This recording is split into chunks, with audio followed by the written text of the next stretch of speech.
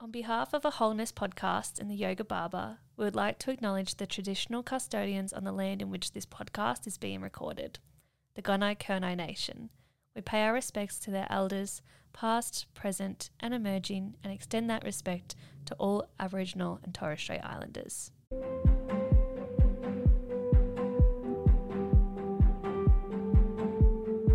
Welcome to a Wholeness podcast, a healthy home for hair professionals and our clients. I'm your host, Fliss Downs, aka the Yoga Barber. Come on in. Hey, beautiful beings. Welcome back to this week's episode of a Wholeness podcast. I hope you are absolutely enjoying the episodes that I've brought you so far with all the amazing guests who's shared some fantastic things with me and with all of you. And this week's episode is super, super special. Now, the reason why I say it's super, super special is because so far today, it is the least edited episode, and the reason why I've barely edited this episode was because it was an utterly engaging conversation that I felt couldn't be edited because it wouldn't have done this episode justice. On today's episode, I am joined with Mahesh, a barber and yogi like myself.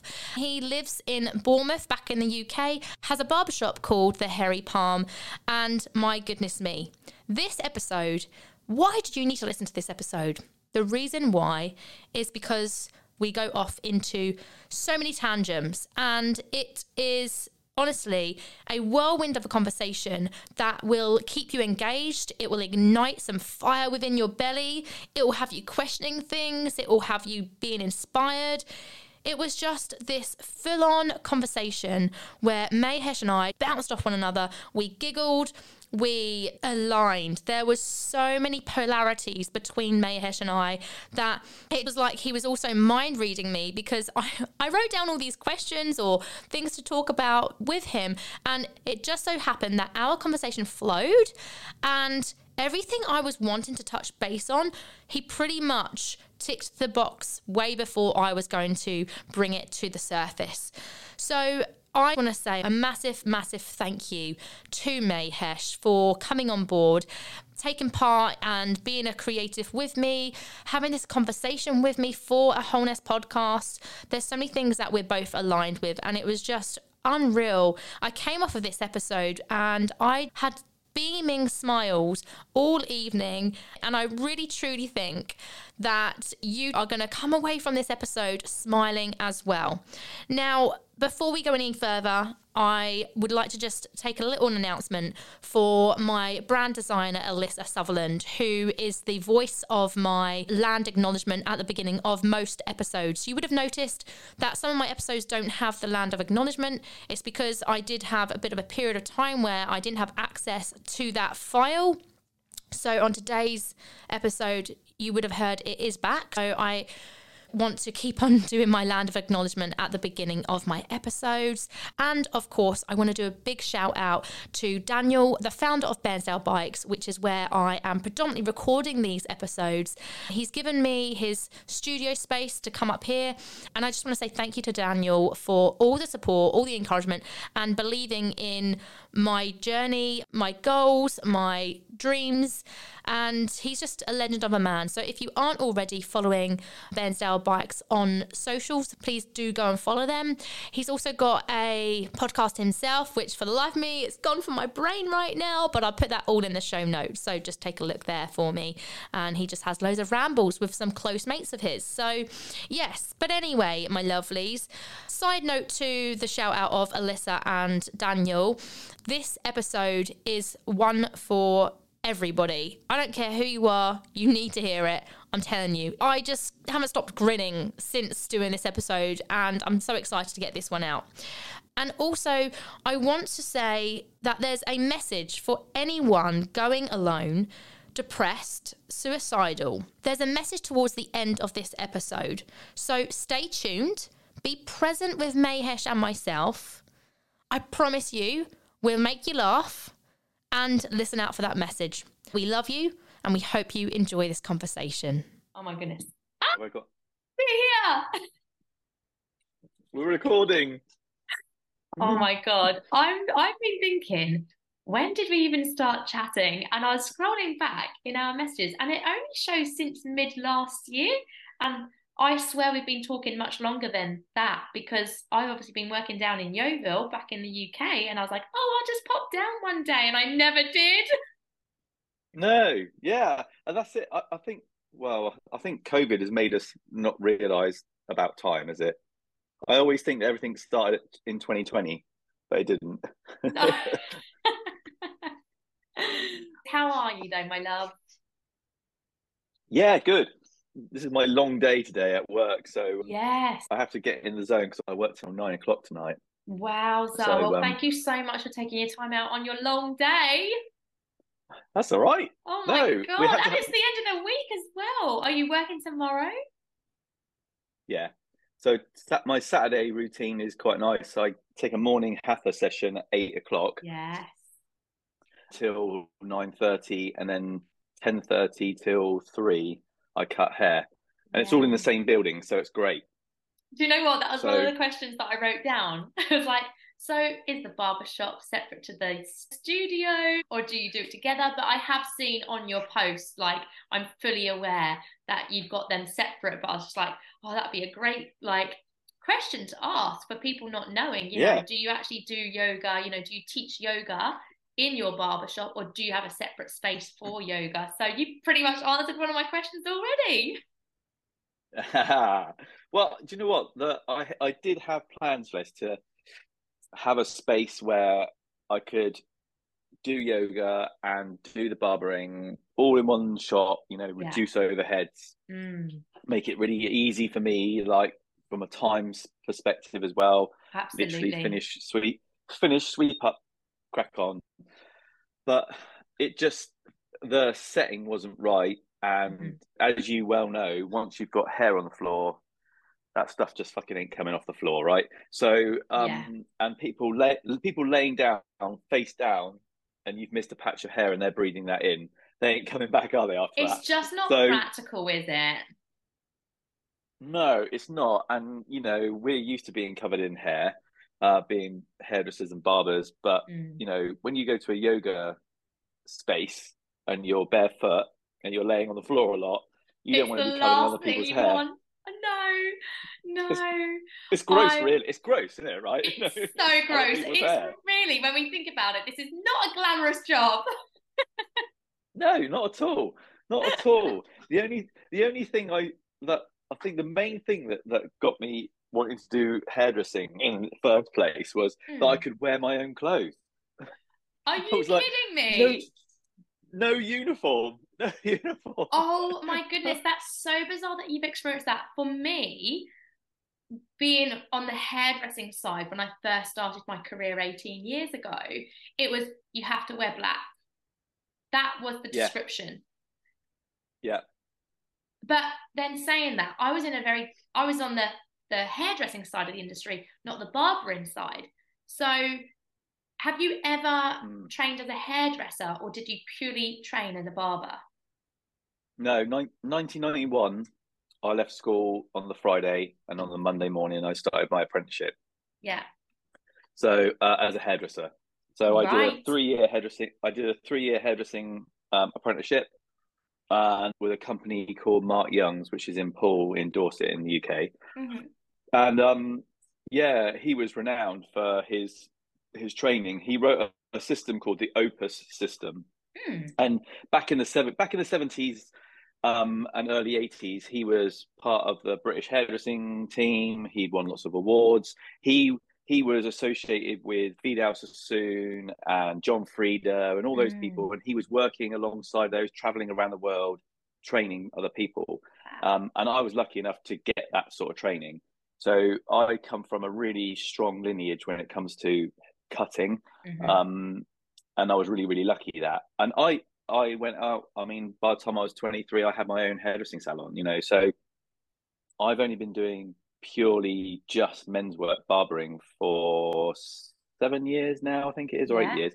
Mm-hmm. Um, but the majority of my career has been hairdressing. So Yeah. yeah, Which is the I'm same. like you.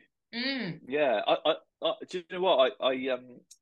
I was speaking to somebody the other day about that. I was going to come on and speak to you, I said, oh, there's so many similarities between me and Fliss. The only Yeah. difference is that I've got balls and a dick, and she hasn't. And a And beard. oh, I can't I mean, see that, unless you Closely. can I see can't. that I've got a beard, like. I can't see that, Closely. Oh my goodness, I love it. And do you know what? I love the fact that you're just bringing that one up. Because I was just thinking there's so many similarities and alignments between you and I. You know, that predominantly hairdressing background turned barber, both into yoga, both advocating mental health.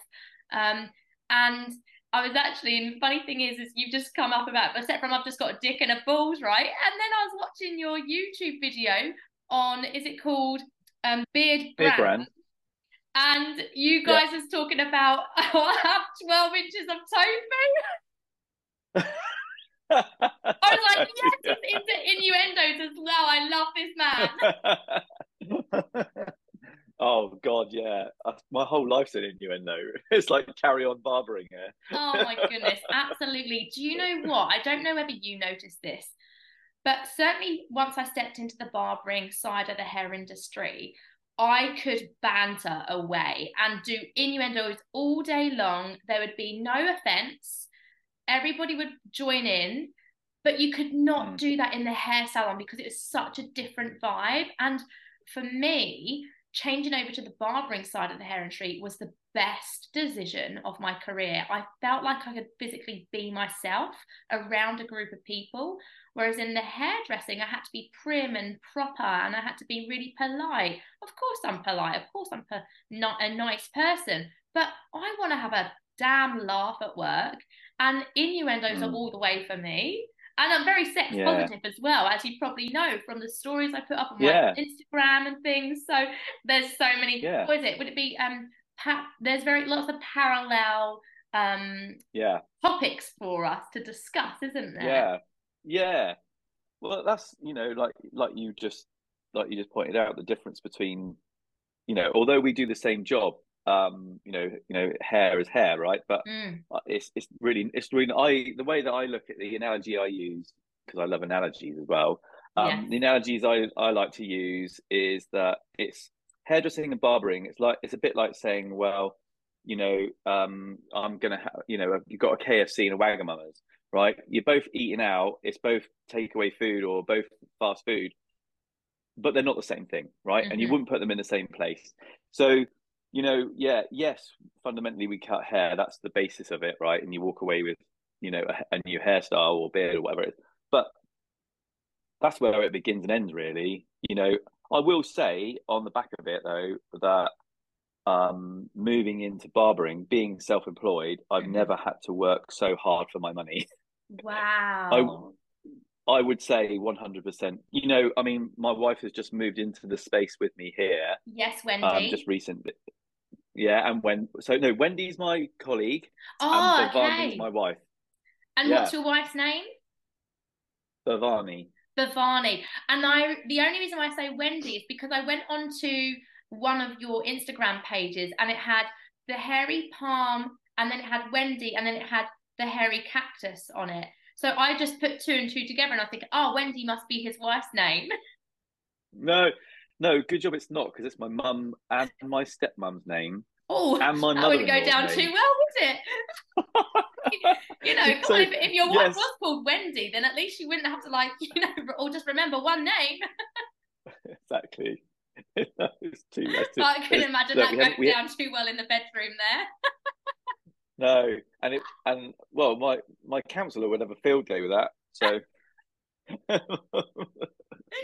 I love it. So, but Barney's your wife, and she's now moving into your barbershop space. So, yeah, Bhavani moved into this space here at Badham Warehouse, which, let me clarify, the Badham Warehouse is a big building in the town centre of Bournemouth in Dorset.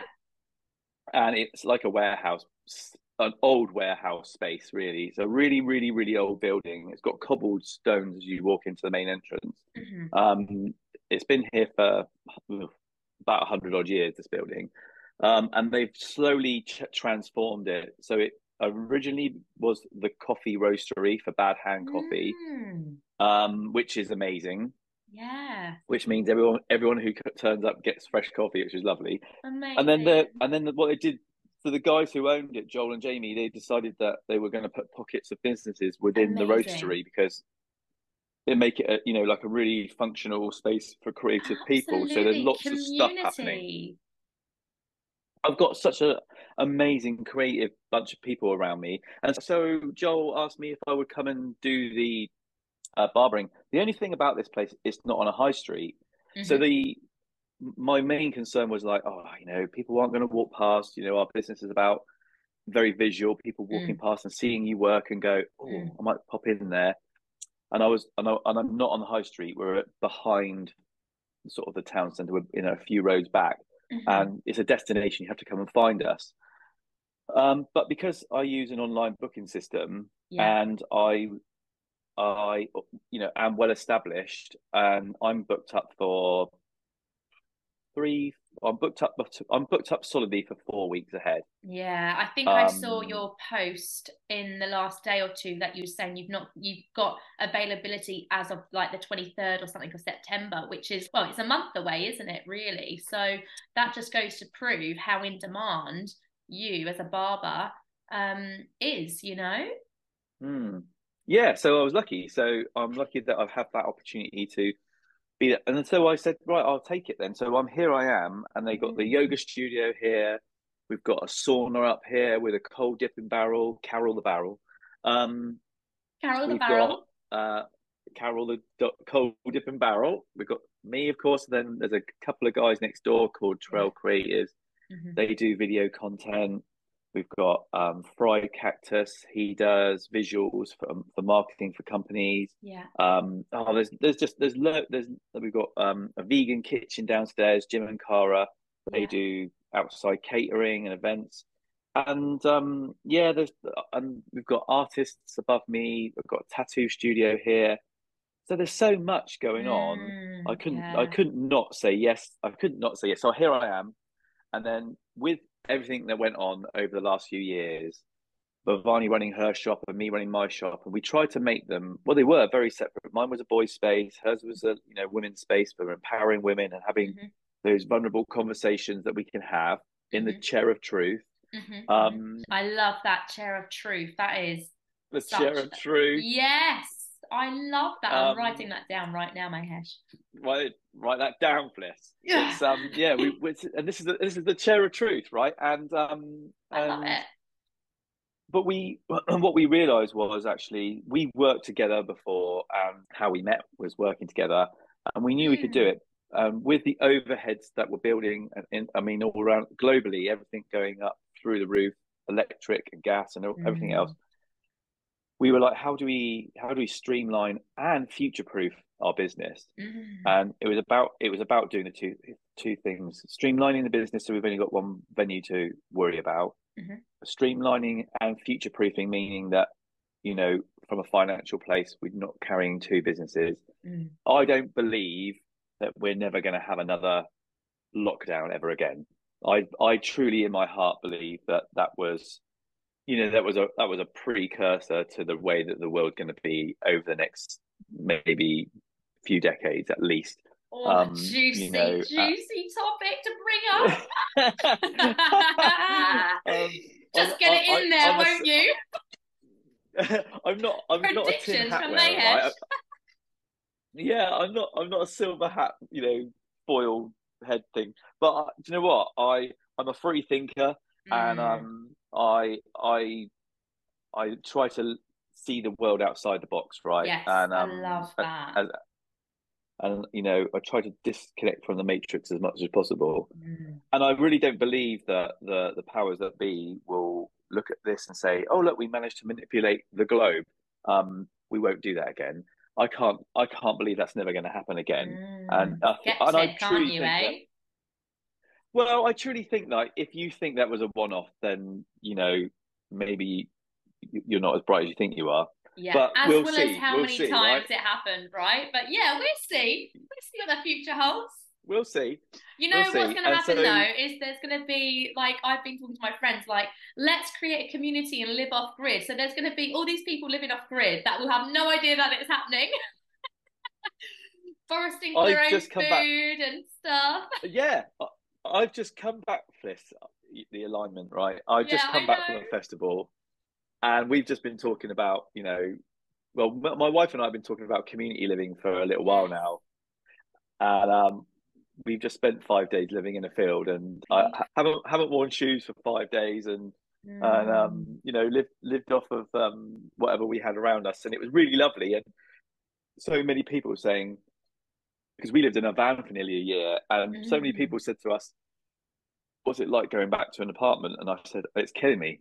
Mm-hmm. It's killing me, Fliss. Like, I loved that element of freedom." So yeah, going off on a tangent, this is what happens, right, in a conversation. But yeah, we're all about our we always said the plan is we have no plan, but we do have a long term sort of manifestation of a piece of land Mm-hmm.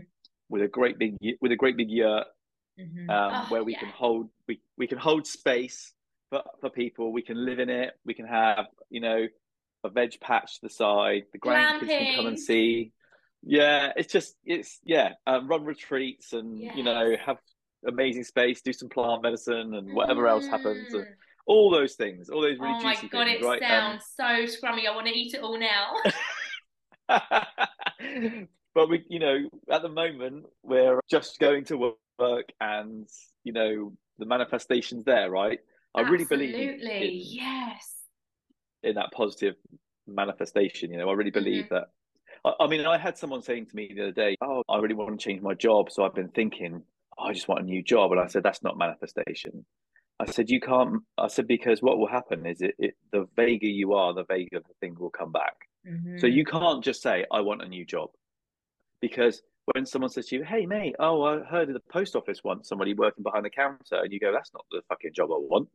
I want to be the CEO of a vegan burger company." Yeah, So make that your specific goal. If that's what you want to do in your absolutely. life, Mm. that's what you manifest. You have to hone Tunnel, it you've got in, to be like, narrow this in. is it. And absolutely. And, oh my goodness. I mean, I want to explode with so much excitement right now because you you literally like everything that I wrote down here to bring up. I'm just like, oh, he's ticked that box, he's ticked that box. I'm like, what are you doing? Are you reading my mind or something? This is your shortest podcast ever. He's just done it all in 3.5 minutes. It's like my sex life. It's like my sex life list. Everything's done in 3.5 minutes. Bish, bash, posh. Boom, going dry. No warm We up, might have to baby. edit that bit. Oh, Yes, we Jamie, might have it's to. so. Yeah, No, we might come have to on, like edit it's that. authentic. This is authentic. This is come on. This is what barbers do, right? Oh, Jimmy, I love it. Oh no, absolutely. It's yeah. In terms of oh god, I've lost my thought. Train of thought now. Oh my goodness me. No, like just in terms of the whole community living, it's Mm, becoming so prominent with what I feel people becoming conscious. And that mm, consciousness is coming to light more so since COVID because people took time away from their job. They actually sat with themselves and rah rah rah. I mean, that's a whole nother story. But it's comes down to community, doesn't it? Like everything that we do as yeah. humans, it's community based, or like we want to feel like we belong and we're creating something beautiful.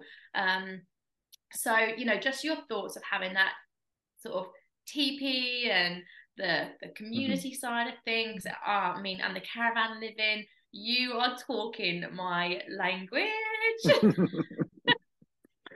Well, Bhavani and I think naturally, as a couple, we've moved about quite a lot, and we've only ever Mm. rented, and we feel slightly nomadic. And I think if we didn't have jobs that kept us grounded in one place, I think we would definitely be out and about more. Although we have Absolutely. we have children, we have grandchildren, but ultimately, that they're older, and now we're in a position where we don't have to be at their beck and call like 24/7, and we're really feeling like Bhavani turns 50 this year. I've just turned 48, and we think that we've still got a good time ahead of us, so we want to make the most of that time. And actually, we look at it in summers, for the average male in the West, the average age is 4, I think. So like I look at it and I think, well, maybe I've got 25 summers left. And so if I've only got 25 summers left, I need to just fucking crack on and do the things that I want to do that fulfills me. But when it comes to community living, one of the things that we've really looked at, we've got quite a few clients and a few friends who have done it and are doing it.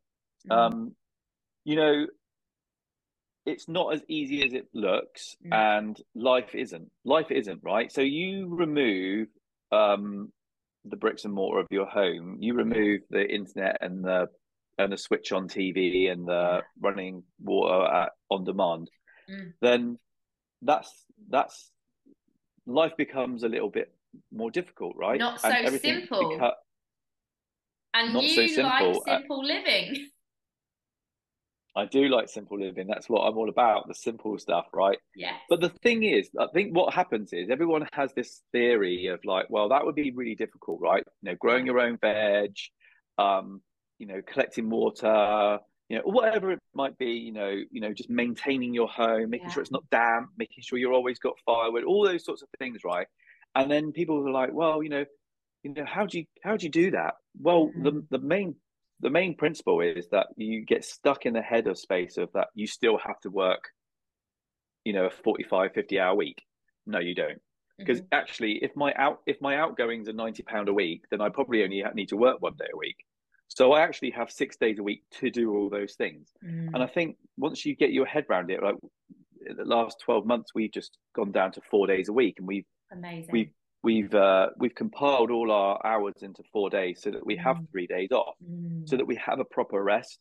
But I don't need to have a proper rest if I can take my time to do the things I need to do, right? So if my jobs this morning was to get some water, boil the water, go and pick some veg, prepare some food for later, chop some wood, and fix a fence, and I've got a 12-hour window to do all that, I can take my time. I can wander around and take my time, right? I can have I can eat my food when I'm supposed to eat in daylight hours. I can make sure that I rest when I want to rest, and I can live in accordance to nature, not as opposed from nature. Because I think what we forget, Bliss, is that we are nature. Yeah. Right, we are nature. Yes, we are. We're creatures. We're creatures of the earth. Right, and we always, I think, because of our brains and our egos, we're always the voyeur of the world, right? We are always we go on safari to see the animals, right? We go out on pleasure cruises on boats to see the dolphins. We're always watching something else do something else. We stick animals in cages because we feel we have the right to see a giraffe in Dorset in England, right? Because it's my right as a human that I must be able to see one if I want to. And no, fucking hell, if you don't see animals from the Serengeti, it's because you don't fucking live there, love. Do you know what I mean? It's right. You see what you see as part of your surroundings, as part of your indigenous surroundings, right? I am a British person living on the British Isles. I see what I see. I am part of my culture is where I live and where I'm grown up, and that's all I should be able to. That's all I should be able to be seeing if I want to live in harmony and in balance with my surroundings, right? So I went on a bit of a tangent there, but I feel quite passionate about that, right? And there's nothing wrong with traveling. There's nothing wrong with traveling, right? And if we have planes and we have boats and blah, blah, blah, and that's great. But, we don't, as human beings, we don't have the right to see and do everything we think we do. If we see ourselves as part of rather than separate from, and we recognize that when you're on safari, Fliss, and you're in the van in front of me, you're part of my my view, right? So I'm viewing you as part of my surroundings, right? Does that make you part of the Serengeti? Of course it does, because you're in my view, right? You're Yeah. not separate from it just because you're in a van. And I think there's that thing, right? That's, as humans, we need to just like take a breath, step outside, take your shoes and socks off, and go and stand on some grass somewhere. Grounding is so important, and hardly any of us do it. And here we are wearing shoes 9 hours of the day when we should be barefoot out on grass, on Mm, soil, yeah. on in When sand. you think we're only a hop, skip, and jump away from being those people anyway. Oh God, Like yeah. we've moved on so much in the last 400 years. Our brains haven't caught up with that yet. No, You know, no. and our intuitive side of us and our natural DNA, stuff that runs through us, that prana, that life force, doesn't want to, when I look out the window, doesn't want to connect with the concrete and the cars that are parked out there. It wants to see sunshine, blue. It wants to see what I call the blue and the green, right? So I want to see a bit of the sea. I want to see a bit of the countryside or the forest, and I want to have a mix of blue and green. And if you don't have a mix of blue and green in your life, then you need to try and do something about it as much as you can. People who live in city centres still have parks. People who live out miles out in the mountains still have access to streams and rivers and lakes. So we all have access to blue and green. Mm. It's just whether you're prepared to turn Netflix off and get And off your stop ass scrolling. and stop scrolling and sitting there and scratching your balls and get out and do something about it, or scratching someone else's balls. I mean, that But might be something that you're whatever, doing. whatever floats your boat, right? Oh, I think that happened plenty in COVID, didn't it, with all these COVID babies? I've got a grandchild to prove that is what Yeah. happens. Oh, beautiful. Um, yeah, God, I think you're so right in terms of the nature side of things. And I think really we're so hooked to this reptile unit of ours. And kind of going back to that manifestation side of things, all the time we're here scrolling. Manifestation can't happen, let alone if you know what manifestation is, Mm, you mm, know? And exactly. if Yeah. you're scrolling, you can't manifest a different way of living as such. And you can't actually find that consciousness and that awareness to go, oh my God, I've been stuck indoors in my office all day, or I've been stuck indoors in the barbershop all day. So I've been in four walls. I've then walked home or got in the car and got home. I'm in another four more walls. I don't have a Mm, garden because maybe I live in an apartment. Oh, hmm I've not seen water today. I've not seen grass. But Yeah. actually, how much of an individual will actively and purposely and consciously tell that to themselves to go and get that blue and green fix? Mm. Uh, you know, I sat and listened to someone doing a talk last week, a guy called Sam Lee, and Mm, he's a great guy. He's a storyteller and he is a collector of music, and mm, he is also profoundly engaged with forest and woods. And I took one of the things I took from that was, find a tree that's local to you and make friends with it, nice. because trees live for hundreds and hundreds of years if you Mm, let them, thousands, right? If you've got, like, yew trees will live for yeah. up to 3,000 years, right? So if you stand next to a tree and just put your hand on it and say hi and walk off, for a tree that's like a millisecond, right? So you need to spend some time with that tree Have for you it ever to know hugged a that you're there. tree? I can imagine you've hugged a Yeah, I do tree. it all the Yes, time. yes. I do it all the Oh my time. God, absolutely. In Bristol, there was a tree that I would go to, and I actually got introduced to it by the guy who does dogs and dudes, and he created something where he would get a group of men together with dogs and go for mental health walks and talks. Yeah. But his name's not coming up to me. But he took me on a walk and he showed me this amazing tree. And I mean, like, ever since he showed that to me, I would go to this tree and I would just like, I mean, I couldn't, like, my arms would probably get around like nearly half of it. Like, Yeah. it was just Yeah, amazing. huge. And you just to stand there and just embrace that. And like, anybody who's not a tree hugger might feel this is a bit of a woo-woo thing, but I can physically feel the heartbeat of the tree when I just am present with it. I don't know whether you can relate to that kind of sense of that energy transaction, but it's like I'm giving this tree a hug and I can feel its heartbeat and it's got feelings and it's got energy. And yeah, I knew you'd be a tree hugger. Well, the thing is if you feel connected to your environment, then you have to feel connected to trees, and they are so magical. There's a great book on Audible, and you can buy the hard copy of it. It's The Secret Lives of Trees, and when you read it, when you know a bit more about your surroundings, like everything, right? When you know a bit more of your surroundings, you see the world differently.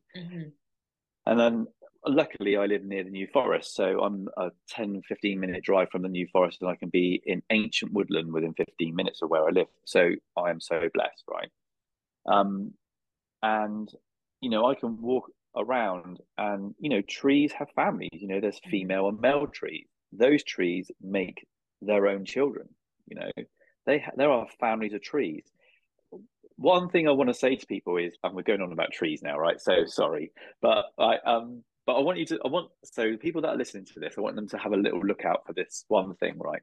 So something that I learned a little while ago about trees is that when you find an old tree and the branches are coming downwards, right? So the branches are coming downwards towards the ground. The reason why that isn't because it's dehydrated or it hasn't got enough fluid or a lot. What happens is that tree is getting older, and as the tree is getting older, its branches and big branches at the bottom will start to grow towards the ground because it's holding itself up. Right? This is how intelligent trees are, right? And they hold themselves up. So, but what happens is people go, "Oh, those branches are really low. We'll cut them off." You can reduce the length of a tree's life by at least a decade by doing that. So the next time you're in the woods or the forest, or you're near some trees and there's some trees that look a little bit older and their branches are heading towards the ground, you can think to yourself, that's an old tree and it's trying to support itself. And it's a really lovely feeling when you know what that tree's trying to do. Yeah. And it's a really beautiful thing, right? And one other thing we can move on from trees. No, after that. We come can on, branch out somewhere else. We can branch out somewhere else. Metaphor. So the other thing is if you see a tree stump, and sometimes you see a tree stump, a tree that's been cut back, and then there's a fresh shoot coming out from the middle of that tree stump, right? The reason why that's happened is because the trees around it are sending their nutrients to the roots of that stump, and it's helping to regenerate that tree so it comes back to life. That's the beauty of tree. And when you walk amongst them and you know that's what's happening secretly and quietly and very gently, then you have a whole new perspective of walking through the woods. So I think people need to know about these things. No, that's amazing. I mean, I didn't know both of those things. I mean, I certainly am aware that, trees talk to one another and it's all restorative and things, but I never really considered it until, I've not had the awareness until you brought the awareness to me just now, particularly about the branches coming down to the ground to support itself. I didn't know that. So you're definitely more of a tree hugger than I. I must admit, I do spend a bit of time under trees. But that's so beautiful. That's so beautiful. And, it's one thing being in nature, but the other thing is being with nature. Yeah. We can be in nature, but not really be with nature. And that's it. Yeah.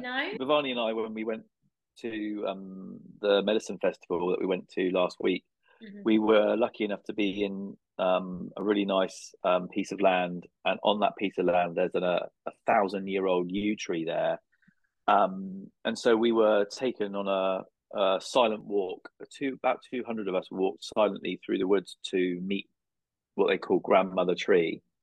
And Bhavani and I were part of that, and we were so lucky to be part of that. And we sat under this yew tree and we hummed together, which is a really lovely sound. And then we hummed and chanted the different names of the yew tree that are used through different, timelines and countries and languages. And as that happened, a bird of prey was calling out and flying around above us. And I was like, how have they managed to arrange this? This is amazing. And the thing was, they didn't, but nature did, right? And if you sit still long enough and you sit quietly long enough, things will come to you. And I think that's a really nice metaphor for life, that we spend so much time chasing stuff, right? When you're chasing stuff, you're not still, and if you're not still, things can't find you. And it's a bit like when you go for a walk and you get lost, or if you're on Dartmoor or wherever you might be, right? If you're lost, they say, rescue teams say, don't keep moving, stay still, we can't find you if you keep moving. And it was a really, really, it happened to me twice. It happened to me then, and then just the other day, at the festival, there was 6,000 people there. There was lots of people there. Bhavani was going off to go and get some warm clothes for the evening, and I said, I'm going to sit under this tree and just be here and just people watch. And whilst I was sat there people watching, 4 different people came over to me during the time that I was sat there, which was about 40 minutes, that I hadn't seen all weekend. And I'd been there for nearly 5 days, and I hadn't seen them because we're all moving around, right? But because I was sat still, I bumped into people that I hadn't seen for 4 years. And 4 or 5 years, and I probably wouldn't have bumped into them if I hadn't just been sat still. And it was a really nice, that's what I took away from that, spending time, having some time off.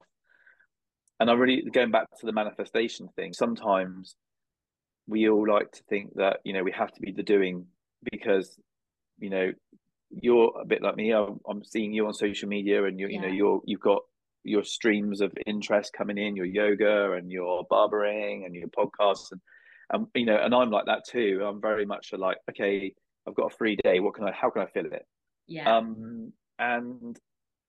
But I think the one thing that what I've noticed is that when I notice things come my way, it's not because I've always pushed it, it's because I've taken the foot off the gas and just stayed still for a minute, and someone's gone, oh, there he is, I'll approach him.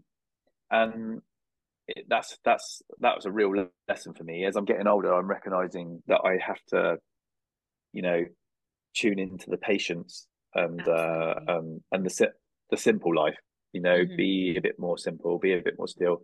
And there's nothing wrong with pursuing goals, right?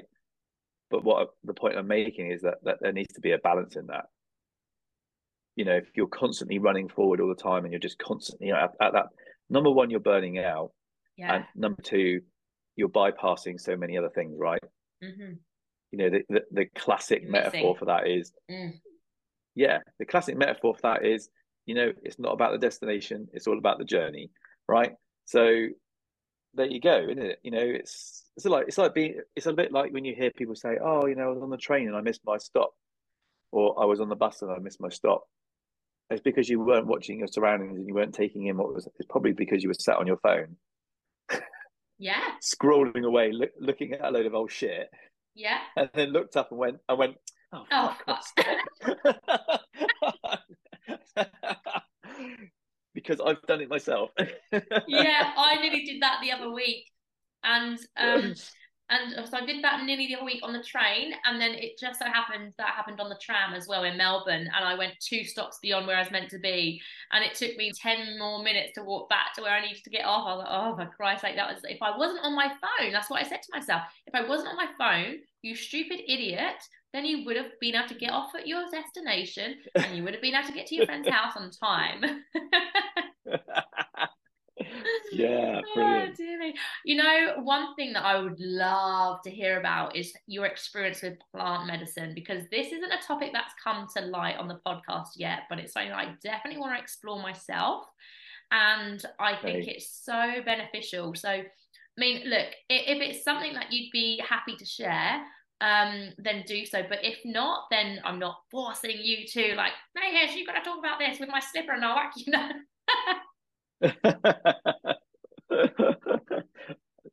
Look, first and foremost, I need to say that and in no way the be all and end all of any of this.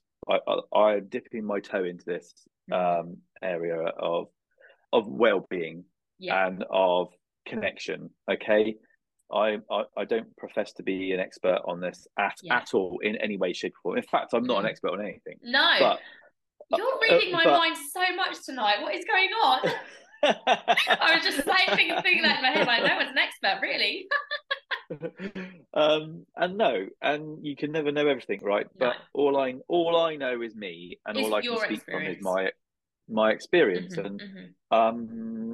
I have for the last 3.5 months been working alongside microdosing and Hmm. working with the mushrooms, Yeah, wow. with lion's mane and reishi and things like that, and cacao. And people don't maybe think as cacao as plant medicine, but it really is a plant. I had an experience, my very first experience of hape, Hmm. um, which is the grandfather. So Yeah. that's as far as it goes for me. I have many friends who have had other experiences of plant Mm. medicine, Cambo and the cactus and Yeah. ayahuasca and Mm. all those areas. For me, um, I don't feel that I am ready or need to go deeper than what I've been doing. Mm. Um, Great I self-awareness. yeah, I'm a great believer in that, you have everything that you need, right? And we are kitted out absolutely to be able to navigate our life with everything on board that we already have, right? Yeah. This vehicle we have, the mind that we have, the brain that we have, the system that we have, has everything that we need. What plant medicine does and what the plants do is they open up new pathways, new neural pathways, new gateways, new ways of looking, coming on that sideways view. Mm. But for me, I'm very much about I want to be focused on my culture. My culture isn't Cambo. My culture isn't ayahuasca. That's not where I'm from. That's not woven into my DNA. Um, I'm from the British Isles, and so I'm making a relationship and a connection with mycelium, with the plants through mushroom and fungi, Hmm, hmm. and so that's where I am at Yeah. this time Yeah. at the moment. And Hmm. I would always say that you need to be having therapy alongside any of these things if that's where you're going, Absolutely. because Mm. just taking a plant medicine, just doing tobacco ceremony, just doing ayahuasca, just doing cambo, just doing whatever it is you're doing, just microdosing, Yeah. they're there to help you with the work that you do for yourself. Hmm, And hmm. I truly believe that everyone should have a therapist. I really Oh, do. God, And absolutely. if you tell me that you're an unwounded human being that has nothing to work through, then you're either not a human being or you're a liar.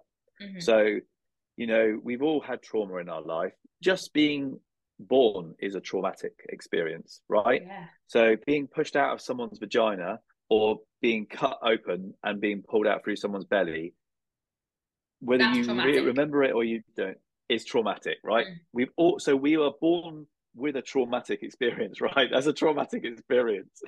And so we all have, from that point onwards, we've all have life experiences, and not all of them are positive, upbeat, and all the rainbows, right? Some of them can create that shadow side of us. Some of us will find it deeply wounding, and some of us have had very traumatic experiences, and some of us luckily haven't. So I really believe that part of whatever money you have left over at the end of the month, if you can have one therapy session a month, and make room for that, that should be like part of your food budget. Essential priority. 100%. You should be paying your rent, paying your bills, buying your food, and having therapists. And why? Because it gives you, it helps you to unpick stuff for yourself. Talking therapy is amazing because generally when you're having any therapy, anyone who's had therapy knows this, that's listening to this right now, will know that whilst you're saying stuff, the answer comes to you while you're saying it, right? Yeah. And as you unpick it, because the therapist is there just to be a witness for you most of the time. They're there just to, and that's why I started sharing circles in 2017, was because what I recognized was when people sat in the chair of truth, back to the full circle back to barbershop, when they're sat in the chair of truth, the number one thing that they want to do is they want to have somebody, they want to be seen and they want to be heard. And as human beings, fundamentally, that's all we want, really. We want to be seen and we want to be heard. And that's either by our community and our friends or our partners. And it's really important that we recognize that when we do find somebody and we do find our community and we do find those people who are prepared to just listen and not give you any advice, that they're there for you just to just say what you want to say, man, those are the people you need around you, right? That's your tribe. Amen. Right? That they're your people. They're your people. Absolutely. Yeah, completely. It's amazing that you bring up microdosing, because again, another similarity, like boom, it just keeps on coming. In 2021, I ended up microdosing LSD. So not plant medicine. Obviously, LSD is a man-made substance. And I was microdosing for a couple of months. And for me, I mean, I would love to hear your experience, but for me, I found clarity. I was a lot more creative and I was productive. These three, I turned into being really creative. I found clarity and I became productive. Those are the three things that I can catastrophically say during my microdosing experience. It was so profound. And I mean, I look at microdosing in the future as well, and I would like to transfer over to microdosing mushrooms as well. More so because it is on the plant side and it's more to do with nature and Mother Earth rather than a man-made thing. So from your experience of microdosing, obviously with mushrooms, from what I'm understanding, what have you noticed that has helped you or changed you, or like I said, those are my three words that I can explain what microdosing did for me. Like if you was to say three words for your experience, what would your three words be? I think fundamentally the word holding. I feel like there was a holding for me, like a background holding. I had more clarity.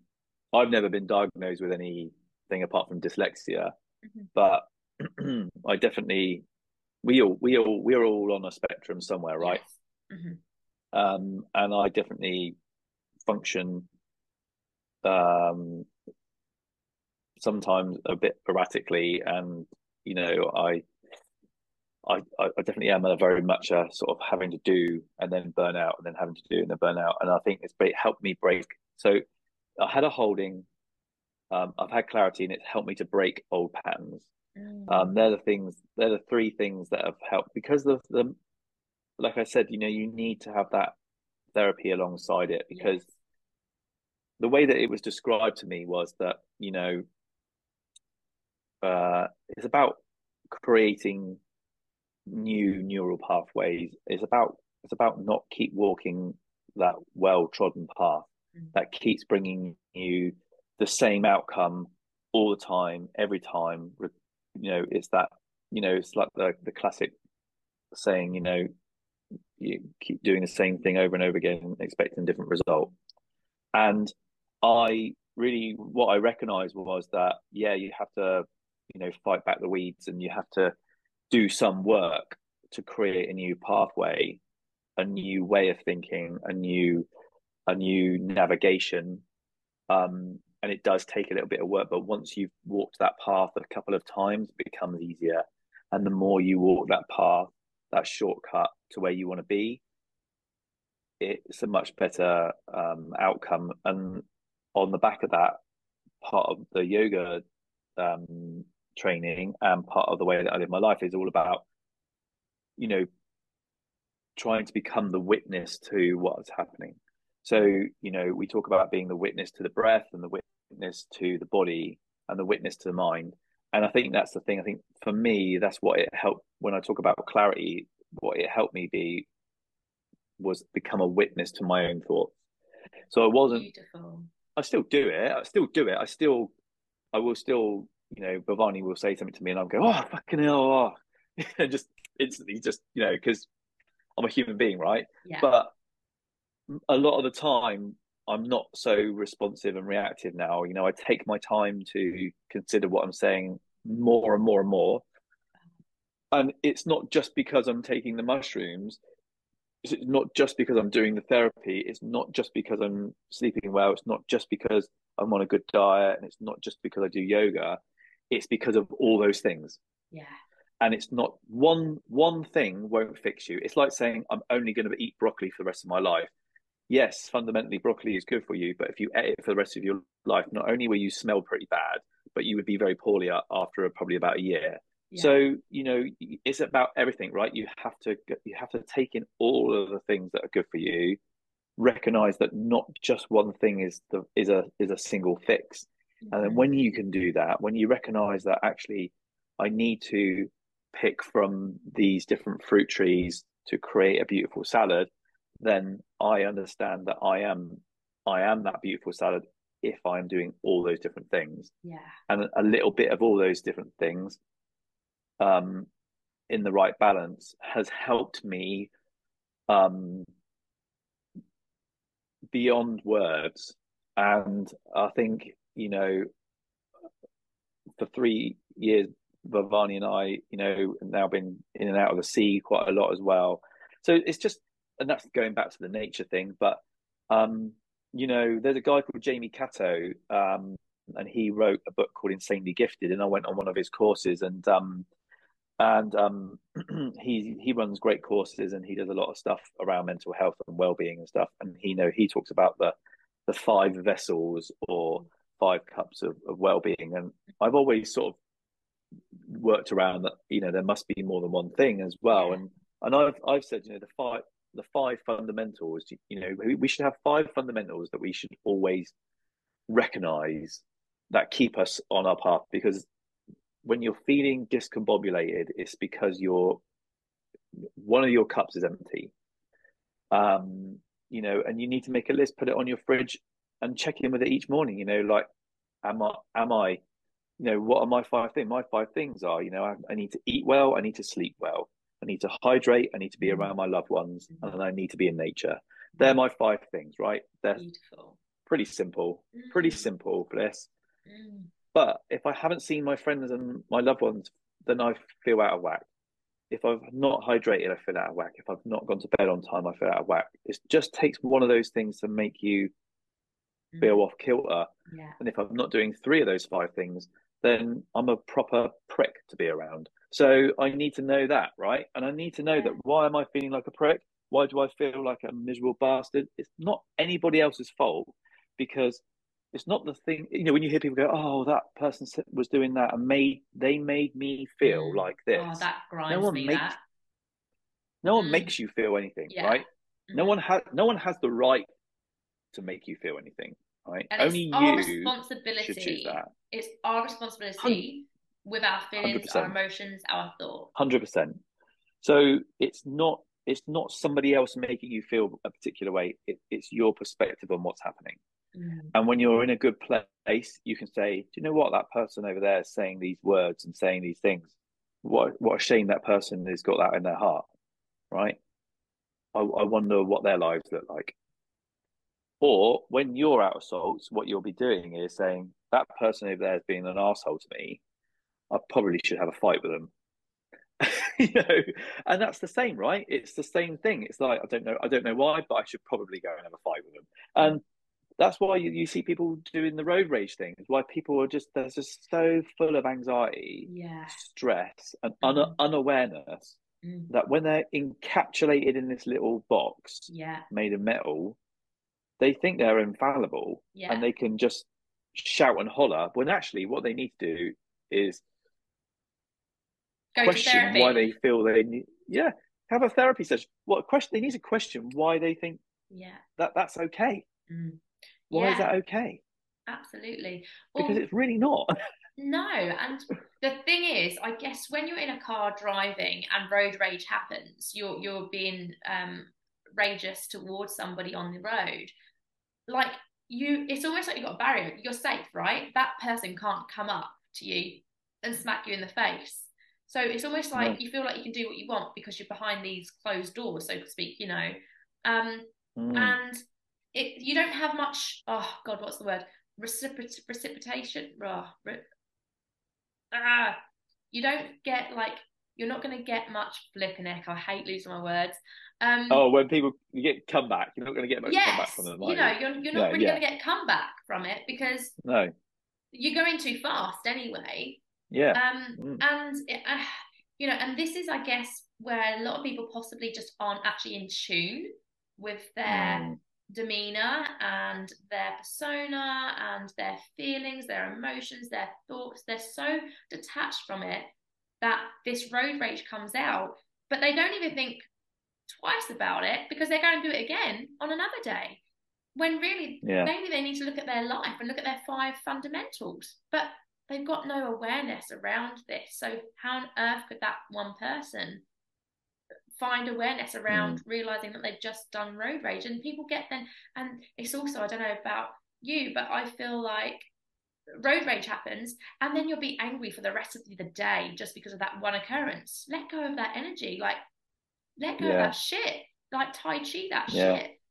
But people hold on to it, right? They hold on to this energy and then that goes into the day and then you get to work and one of your colleagues might say something that you like snap at them for or whatever. You go to McDonald's and they're not being quick enough for you. I mean, don't know why I brought McDonald's up, but because I don't go to McDonald's, but I'm just thinking of the people that would do road rage would be the ones that go to McDonald's. Well, there you go. Because they're not eating healthy, right? Good diet.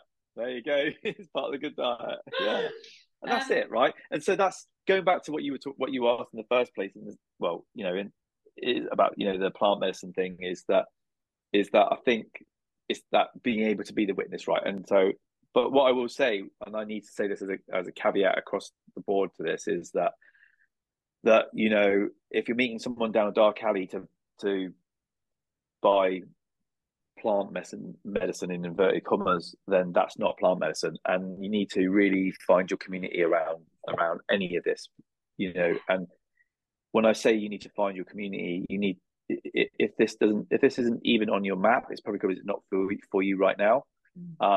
If this isn't in your awareness, it's because it's not time now. And things will appear to you when the time is ready. The medicine will appear to you when the time is ready, if it is ever ready. If you're ever ready. And that I will say also that if you do come across something and you want to start, even if it's just like lion's mane and reishi and other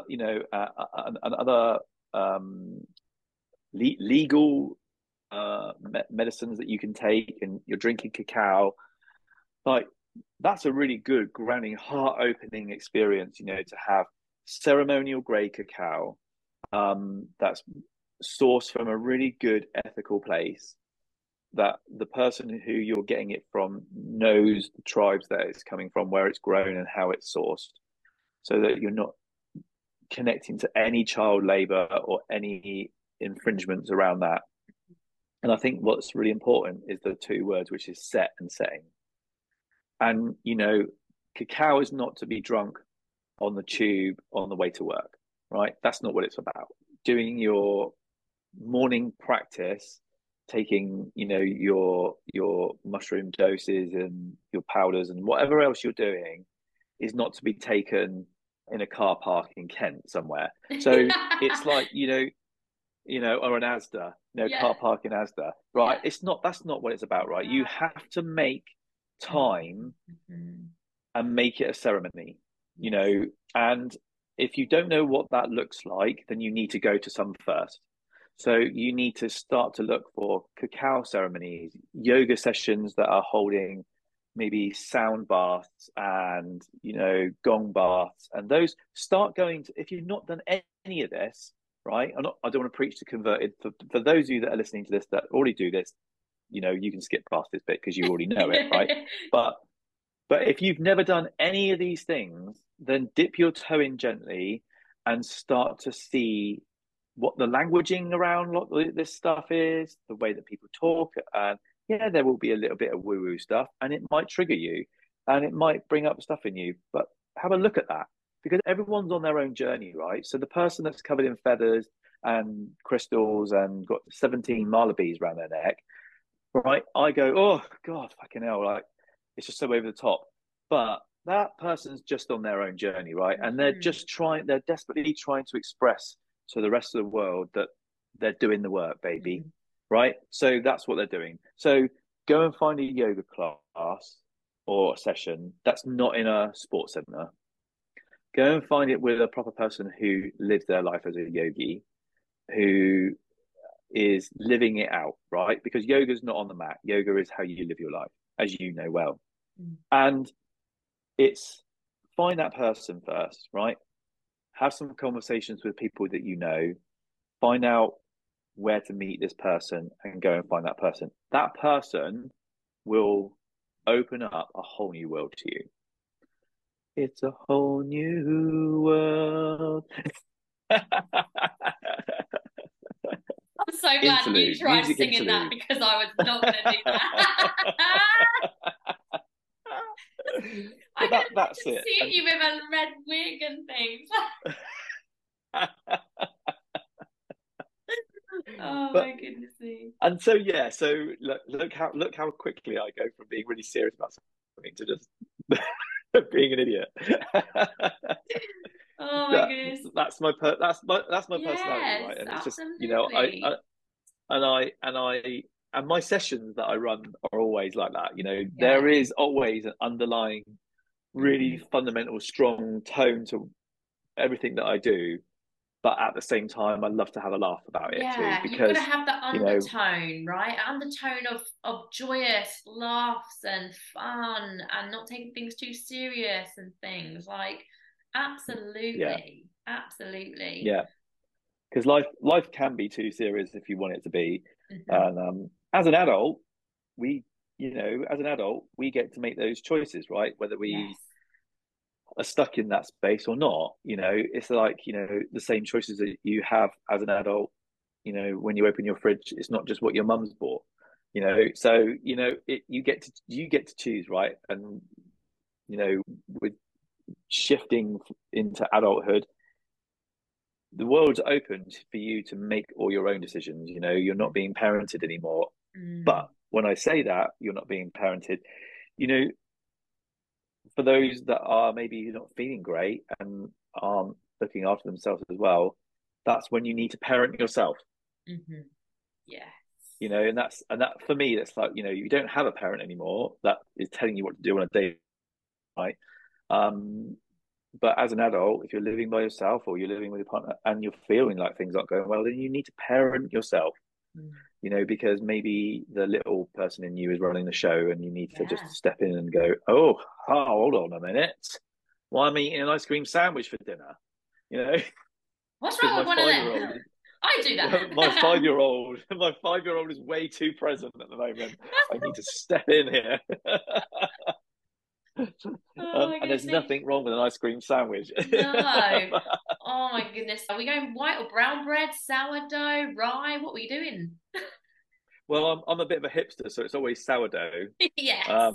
You know, you've got to spend at least £5 on a loaf of bread, otherwise you're not a proper hipster, are you? And have it chunky sliced as well. Yeah, exactly, Oh my goodness exactly. me. And like when it comes to parenting ourselves, it's actually the one thing that's been quite prominent for me within my therapy journey is actually reparenting myself. Like, no, hang on, Yeah. unparenting and then reparenting. Because Okay. Yeah. it's for me, I've gone on this journey throughout my life and I've been parented just like everybody else gets parented. Then you get to that adult and you've got to start making your own choices, your own decisions, and you create your life however you're creating it at one given time. And then when I stepped into therapy, I realized there's so much stuff that I actually need to like unlearn and then Yeah. learn a different way for me to be able to actually live fulfilling to what's aligned with myself, because I kind of in a way got told who I was going to be, or not necessarily like my mum and dad's being like, right, this is who you're going to be, but based on thinking about society need, well, so thinking based on society. So I understood you grew up, you went to college, well, you finished school, you went to college or uni, you found a job that paid the bill, so you was employed, there was like no option for self-employment, you'd met a partner, you'd get a house, you'd have kids, right? And I was Mm. solidly set on that way of life. And Mm. it got to the point where when I turned 25, went traveling, and I realized, oh, hang on a second. So hang on, you're saying that I don't need to have children? I don't need to get married? And as soon as I had that, it was almost like not approval, but I almost got given this plate saying, hey, this is another option. And I had Yeah. to unlearn what society norms told me. I had to unlearn the stories that my parents had told me that this is how life happens. And then I had to like relearn my own life and actually, how do I want to live? What are my beliefs? What are my values? And that's been a heck of a journey to unpack all of that. And I'm still Mm. unpacking things to this day. We're always Mm. unpacking stuff, right? Do we ever heal Yeah. completely? We go through life and then another incident happens, whether it's you lose your job or you lose your business or a grandparent dies, whatever. You then gotta Mm. come back to another time. You're just like, oh God, okay, this is gonna be something I've got to go through, and then from there I'm gonna heal, and it's just so forth. So it's been a really interesting journey, and when it comes to like, yeah, like you say, you've got to start to parent yourself when you're an adult. You're the one that chooses what food goes in the fridge, and you're the one that chooses what food goes in your mouth. You're the one that chooses what time you go to bed. You're the one that chooses what time you get up. And yeah, it's something that so many of us should really look at doing. And if you're not doing it, be curious about it, right? Because once you've got that Yeah. curiosity and you start understanding how you can live alternatively rather than based on what you've always known, things just open up for you, from what I've experienced anyway. Yeah, of course. Yeah. Yeah, 100%. You hit the nail on the head there when, you're saying about, it is your choice. And what you said was really true is, if you can learn something, you can unlearn it. Mm-hmm. And, because the way that I look at it is, right, when we think about what our knowledge is, right? So knowledge is something that you've retained, that somebody else or somewhere else has informed you of, that you feel comfortable with. All right. Otherwise, you think it's not true. So when you think of all the things that you feel is your knowledge and that you believe in, the only reason it sits there in your psyche, in your filing cabinet of things that and you haven't pulled that file out and thrown it to the fire, it's because at this time you feel comfortable with it. So you call it your knowledge, right? And your understanding. But there's a difference between knowledge and wisdom.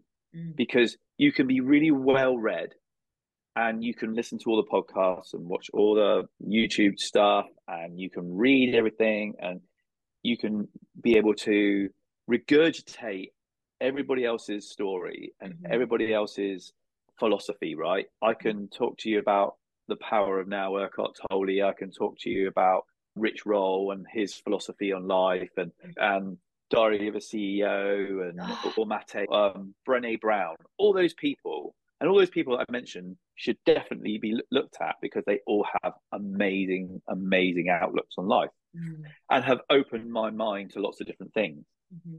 But fundamentally, my knowledge of all that is only based on the fact that I feel comfortable with it. And when I feel uncomfortable with it, it no longer is part of my knowledge repertoire. So knowledge isn't just something that is just grounded in that, you know, oh, well, this is this and that's the end of it. So that's not it, because, you know, you can say to me, well, this is black. Well, actually, is there more one tone of black?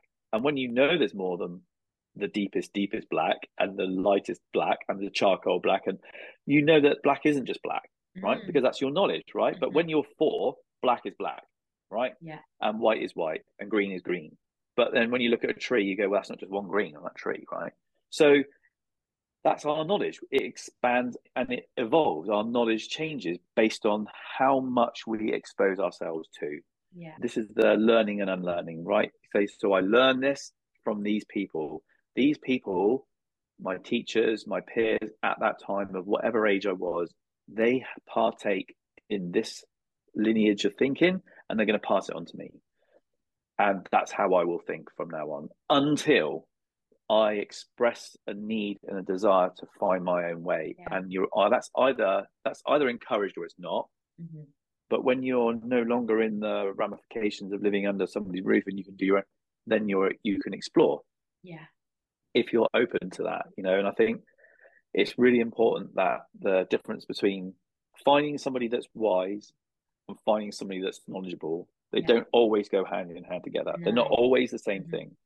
And you know, there's knowing and knowing, right? When you know something and then you deeply know something, right? You know it from your heart and you know it from your core. That's the wisdom. Yes. Right. That's when you're checking in with your wise, beautiful self that you are, the wise spiritual being that's encased in the human body. That's the wisdom bit, right? That is the bit that I'm talking about when we all talk about we have everything that we need.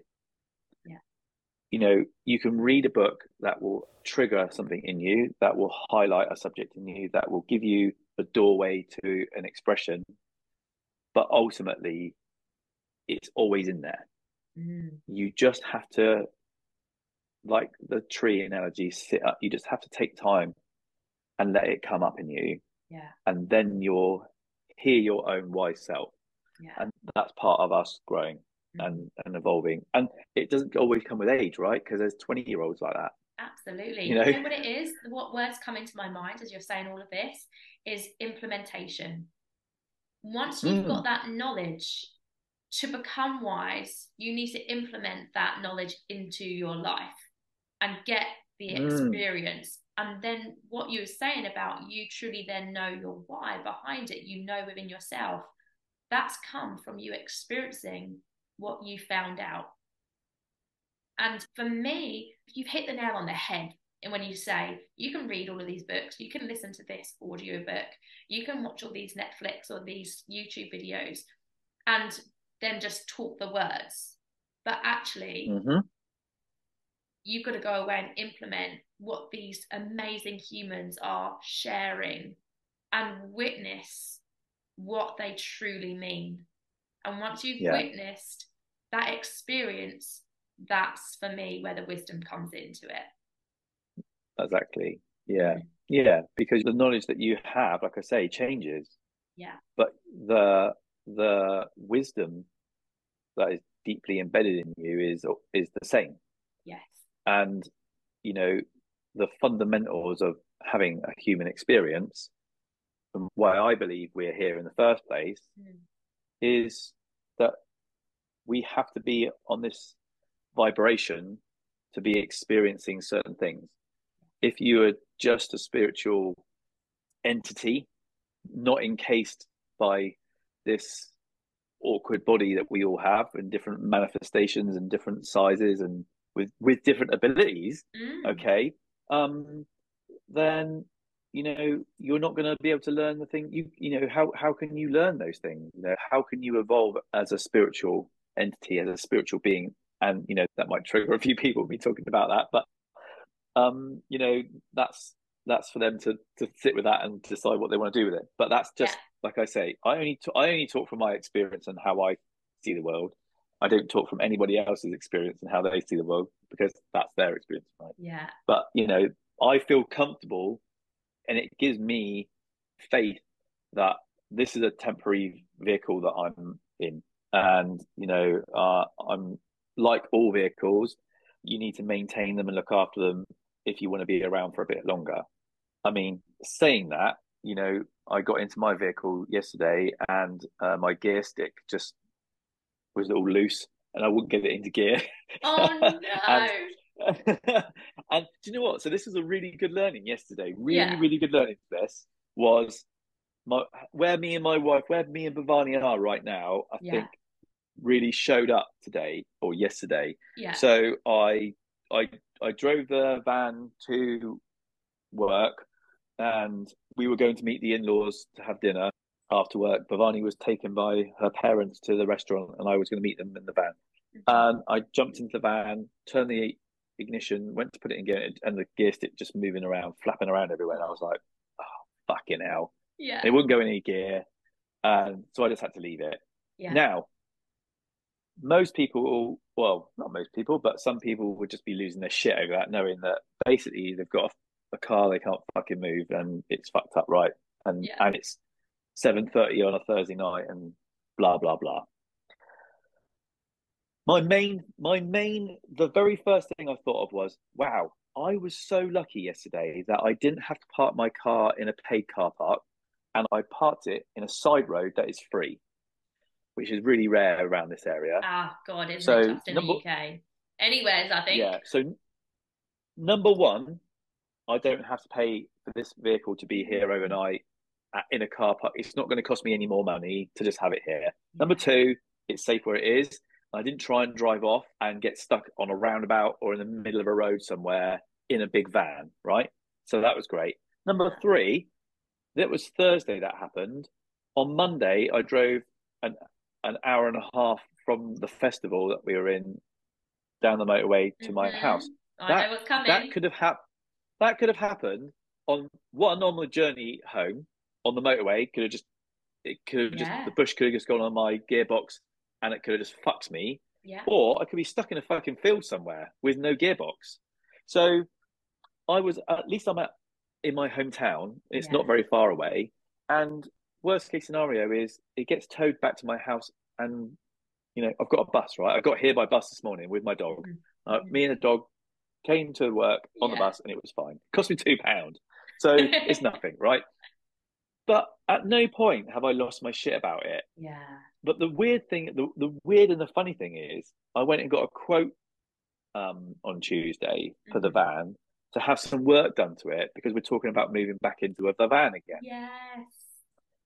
And this van is old but new to us, and there is some bits, and I have an underlying feeling that we didn't quite buy what we thought we bought. Yeah.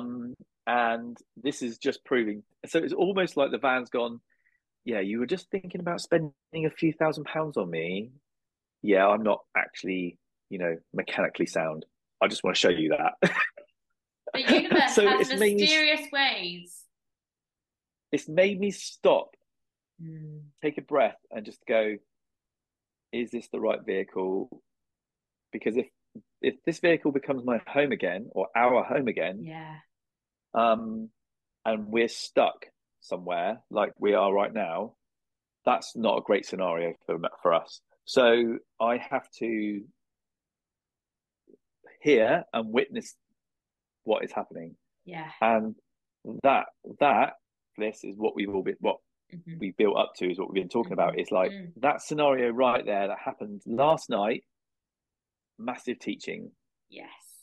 and it was really lovely. It was really lovely because Yeah. I then got picked up. We went and had dinner at a really amazing place called Dane and Port here Okay. in Bournemouth. Yeah. It's the most amazing restaurant. I just want to give them a shout out because their food is They're fucking gonna get banging. tagged. And Dane and Port, they're amazing, right? The principle of going in there is that it's always vegan, it's always gluten free, it's Mm, always organic, and when you wow. go in there is no menu. So Oh, you receive whatever they were able to source and whatever they can make from that. So they'll wow. ask you if you have any allergies, Yeah. and then after that, they then just bring you what they've made. Wow. That's beautiful. That sounds so special. It's such a lovely way to eat, and there's no Mm. rush. I mean, we were in there for 3.5 hours, Oh and God. there's no rush. They're very slow about it. They want you to be slow about the way that you eat, very methodical. Everything's homemade, nothing's bought. Mm. It's amazing. That It's sounds amazing. so So yes, gorgeous. so I feel like I felt super nourished by that anyway, and I got up this morning and I Yeah. felt okay. And I've had my Marmite and my almond butter on toast. I miss Marmite so much. You'll have to send me your address and I'll send you some. Megan, please send me Marmite. Anyone listening to this, send Fliss Marmite. Please. I know Vegemite does not cut it. there's an Australian guy called Jason working here at the Bad Hand Studio, Yeah. and he has his pot of Vegemite, and I have my pot of Marmite, and we don't see eye to eye on the Vegemite versus Marmite thing. It's We a don't. true thing. Honestly, Aussies don't like Marmite. Brits don't like Vegemite. It is a thing. And I mean, I will have Vegemite if I have to, but I'm like, Yeah, it just like leaves it's this not the same. awful. It's not Marmite. Like, No, it's not. oh God, yeah. Oh my goodness I me. mean, they've they've got some nice stuff out there, right? But Beautiful you know, stuff. but I have visited the country, so Mm. I'm aware. But it's we've got our penguins, and you've got your Tim Tams, and that's all it is, isn't it? Yes, So it is. It is. Oh, do you know what? It's bloody Tim Tams. I must admit, I do prefer Tim Tams over penguins. yeah, yeah. I will say And they loads of actually are Brits, nicer. yeah, they absolutely are. Loads of Brits will take packets of Tam Tams home with them. Like Will at the they? airport, you get Tam Tams, you get Tam Tams, and you just wedge them in your carry on. Love it. Oh, oh, coming back around to, the whole thing about, well, the thing that's coming to mind is how you're just saying about just letting things be. And Mm, how fascinating isn't it that us humans are busy and we're just going for it and we're trying to force things to happen. But when you sit back and you find patience, you befriend patience, and you just let things be, how much simpler is life when you do that versus when you're trying to grind and push and force. And I want to bring that to the fact about how long you and I have been talking about either meeting in person or doing a video call. And we've just let this flow over this course of a year, if not more. There's been no push and pull between us. We've tried to arrange something and then it might not work because maybe I wasn't free or you wasn't free. Neither of us was aggy about it. We was like, that's cool. Yeah, we'll catch up. And now the timing is right, the timing is aligned, and we come together tonight and this morning in the UK. And just how beautiful is that? That there's been this mm, gorgeous energy exchange just purely online all this time. And it's been so yeah. effortless. And I feel like this conversation with you has been utterly effortless. And it's just, I just can't believe it because it's just like this has finally happened. And you've just absolutely smashed out so many things on my list of like what I'd previously written down to discuss with you. And it feels so parallel. I feel so at parallel with you. I don't know whether that's even the right saying, But just everything that you've shared, and even just by me following you online, I'm just like, oh man, there's just so many would the word be polarity? Is that even a word? Yeah, I think so. But if it isn't, it should be. It should be. We've just made it. We better get that in the dictionary. Yeah, quick. Hurry up. But yeah, it's just come back around to that thing of going, yeah, if you just don't force anything and you let things be. I mean, obviously you've got to take, but this is where you've got to still take action, isn't it?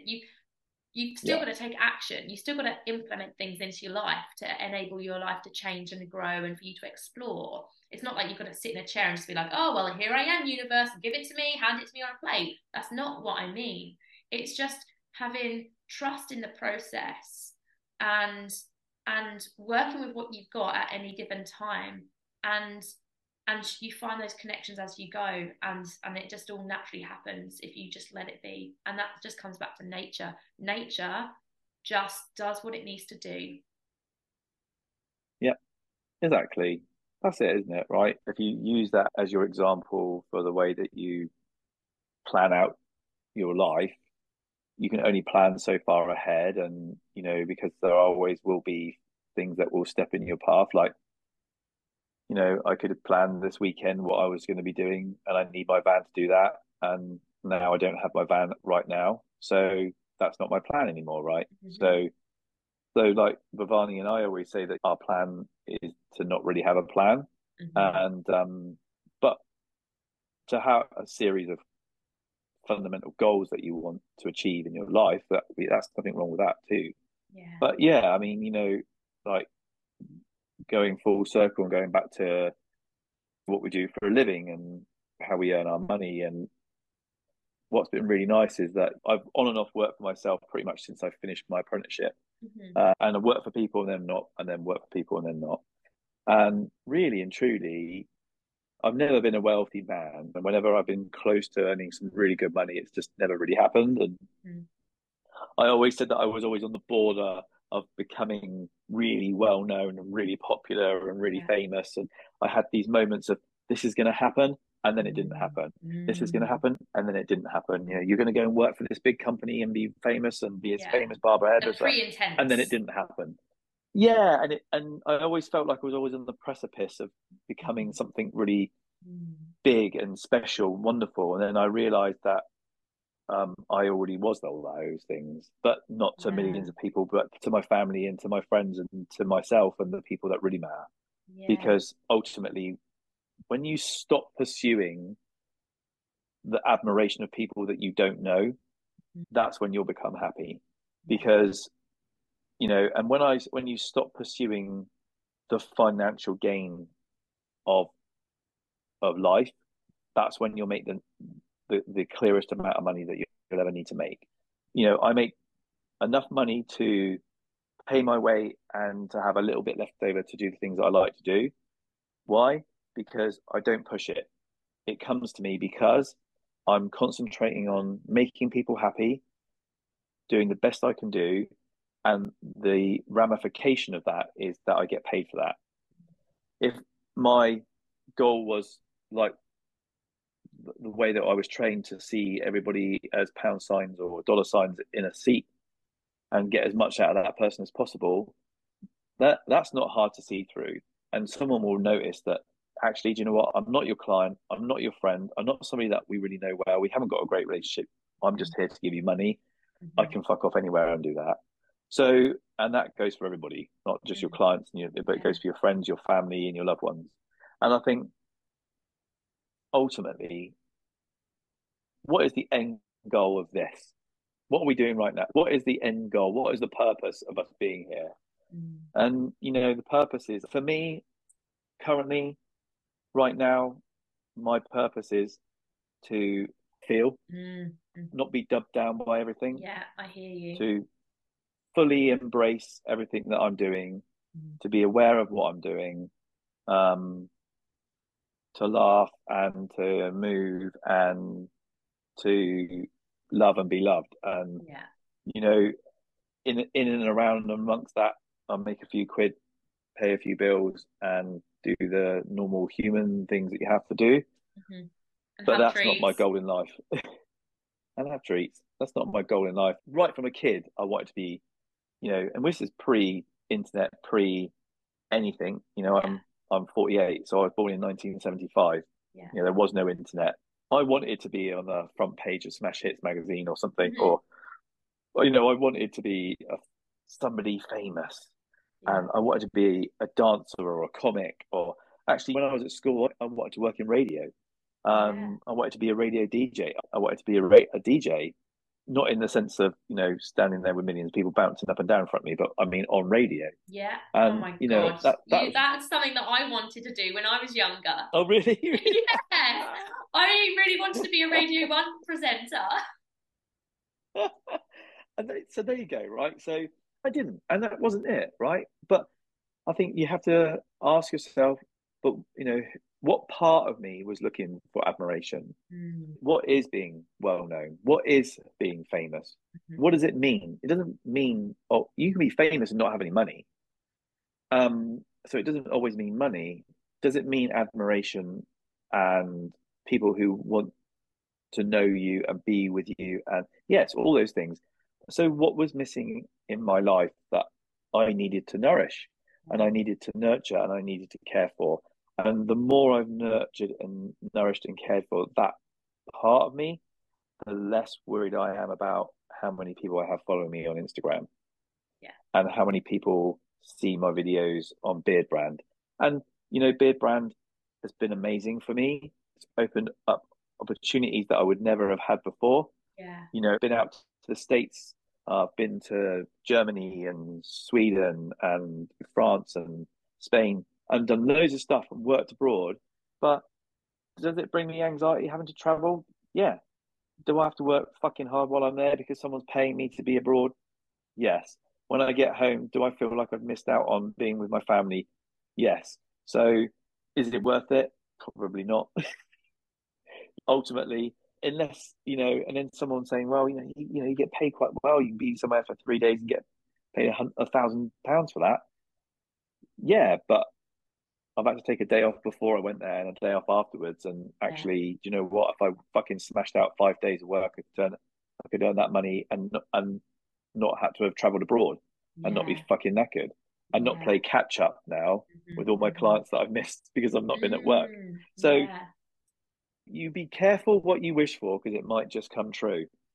That's what my wife says to me a lot. Again, it comes back to being precise. It comes back to being, when you're same with your manifestations, right? You've got to be clear. Be clear, because the less clear you are, then you never know what's going to happen. That's it. I mean, I look at some people that are really smashing it at the moment. I hold in regard a guy called Lucas Mack, and he's amazing. If no one's ever heard of him before, check out Lucas Mack. He's a breathwork facilitator, but also a musician. I recognise the name. Yeah, he's Australian, and his partner Helena, they work together, and they do this breathwork facilitators, and they travel the world, and they are just fucking smashing it. They are living their lives, and they look great, and everything about what they are selling everybody looks amazing. But there's what I just talked about. What are they sidelining to be able to do all those things, right? Mm-hmm. So that's what I'm looking at. Because with the men's work that I've been doing for the last 6-7 years, I'm at a point where I work by myself all the time, and occasionally I will work side by side with somebody. A friend of mine, Babita Gill, we've done some work running a couple of workshops at the beginning of the year called What is a Man? Mm-hmm. And so we were running those side by side weekend retreats. But I don't have a team around me, and I don't have a business partner. I'm a solo artist, and I'm at a point now in my life where I'm sort of thinking I need to draw in. My manifestation right now is I need to find a core team around me to help me take my message further afield. Because I feel so passionate about it. And you really have to recognize that you can't do it all. Yes. Like, you know, I really believe that I didn't need the help of anybody else to achieve my goals, because my goals are mine, right, and yours are Yeah. yours, and they may align, but we will probably come from different parts. But Mm. going back to the community thing, right? Having a community of people who are all good at one thing isn't a community, Mm. and isn't a village. And the great saying is, it takes a village to raise a child. And what that fundamentally means is we're all good at different things. So to make a human who's well rounded, who has an experience of life, you have to have lots of different people with different skills, with different knowledge, with different outlooks on life, with fundamentally different skill sets that they can transfer to you, but their main goal is the simple life. Yeah. It has your fundamental cause to it, Yeah. but we all have different skills. And that's the community, that's the village, that's the tribe, right? Yeah. And you can't be a community in yourself, right? You can be the strongest part of the community. You can be the wise elder, you can be the jester, you can be the nursemaid, you can be the storyteller, the poet, the artist, the milkmaid, the cook, the forager. You can be all those things, right? Yeah. But you can only be profoundly skillful at probably one or two of those things. Mm-hmm. So, and you don't need to be skillful at all of them, because the other people that you bring in around you can do that for you, Yes. or with you. Mm. And so I'm now, Bliss, at a point now in my life where I'm like, okay, if I want to take, my men's work that I do to a bigger audience, so that it reaches every single person that should be reached, then I need to implement that. I need to bring people in closer to me into the fold. So that's been my manifestation right now, is that I need to meet the right people, Yeah. with the right skill sets that I don't have. Mm-hmm. I mean, I'm terrible online. We spoke before we did this, and I was like, yeah, I've got like a really old Mac that won't download anything anymore. Like, I can't even get fucking Zoom to it. My headphones won't link into the Mac. Like, so I'm sat here on my phone doing Yeah. this, which I need to take a photo. I wish I had another device to take a photo. It's sat Yeah. plugged into the main, so it doesn't run out of battery. Yeah. And I've wedged it on a diffuser. So it's propped up against the mirror that we work at Yes. in this. So it's like, I mean, that this is the vision I've got of this phone sat on a diffuser, propped up underneath a cork cup holder, tells me everything about where I am technology wise. this is how thing I'm we holding in my roll. hand. This thing I'm holding in my hand, which for those of you only listening to this is a comb, is the most high tech thing I probably use, apart from a pair of clippers, right? And do you know what? God bless the internet, but also, fuck you too. Oh, it's a blessing in disguise, isn't it? It's like a curse, but not a curse, you know? Yeah, yeah. Someone said to me, like, I remember a long time ago, someone said to me, the internet's like a hammer. You can use a hammer to build a house, or you can use it to lump in the back of someone's head if you want. And That's it's such a just a tool, saying. right? Yeah. And the internet's the same thing, right? Mm.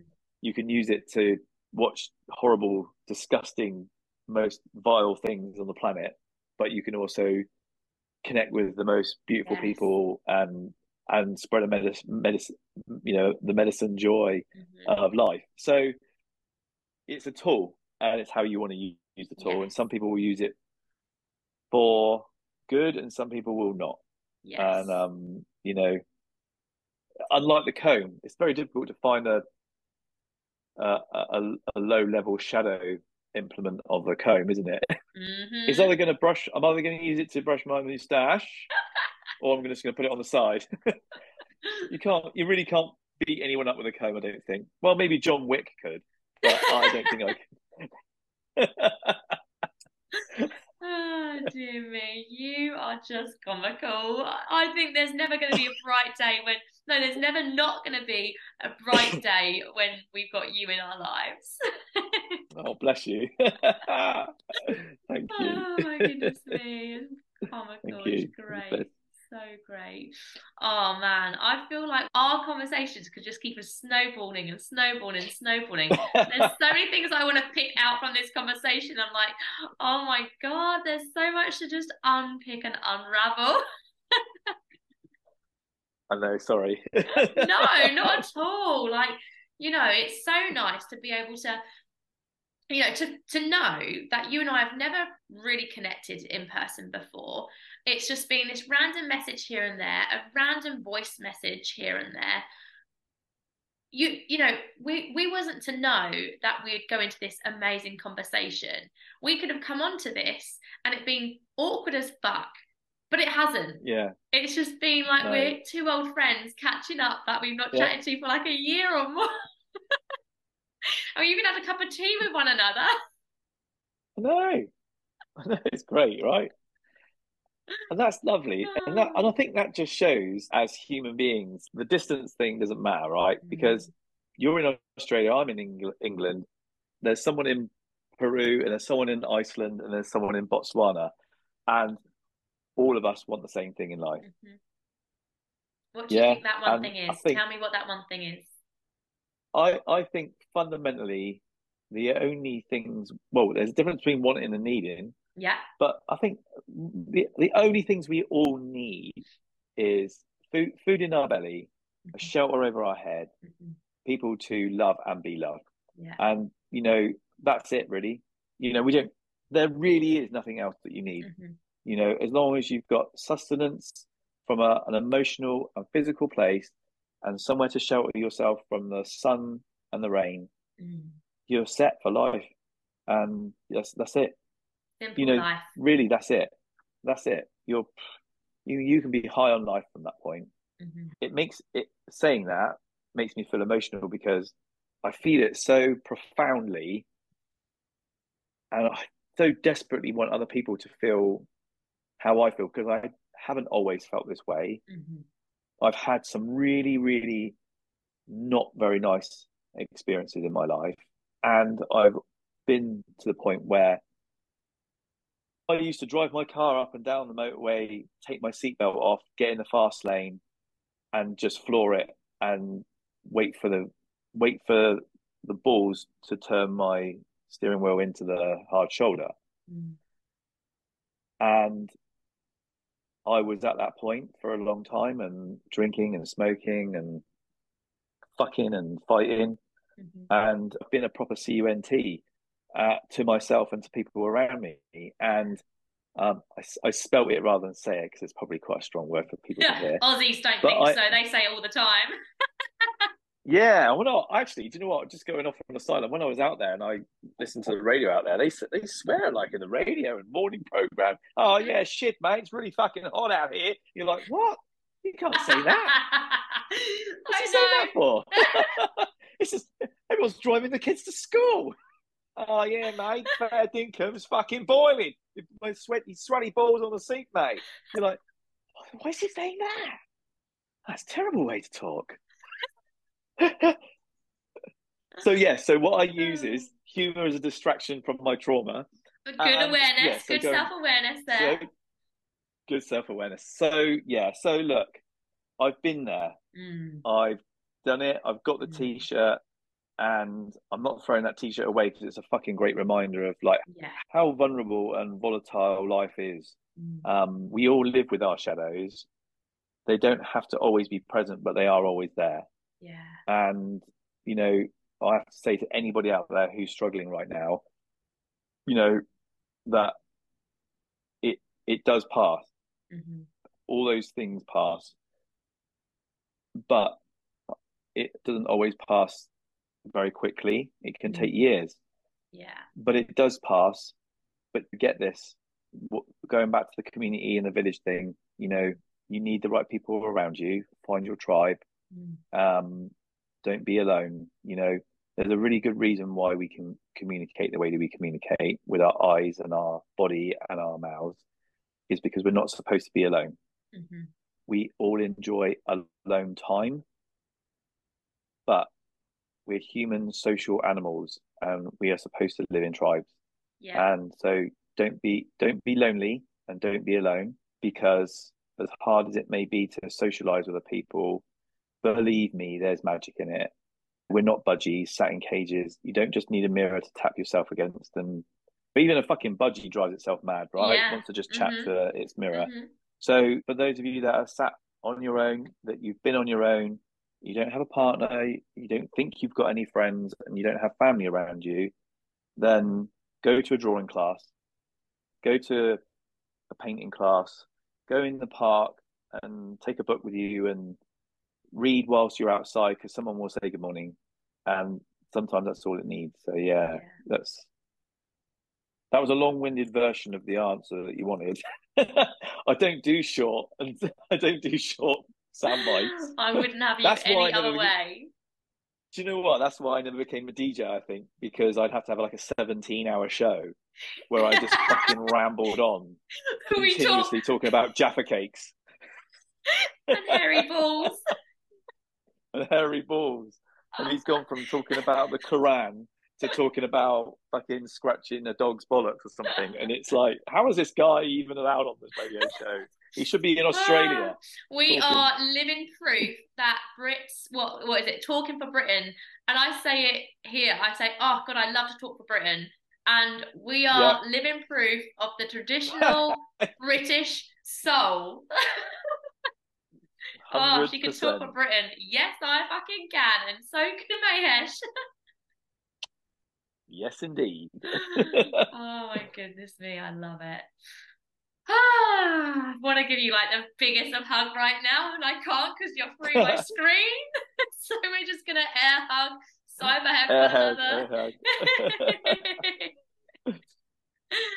Thank you so much, Mahesh. Honestly, thank you. This has been so joyous. It has ended my week on the most positive high ever. I've just loved every single second that you brought to this show. Oh, bless you. Thank you. Oh, dear me. It's been a real pleasure connecting with you. And you're doing great stuff, Liz. So keep doing it. Keep doing it. And if you keep doing it, we'll keep listening and supporting you. So thank you, my love. Yeah, I am. Thank you. Doing this and connecting with the people that I'm connecting now since creating a Wholeness podcast has just lit up my life.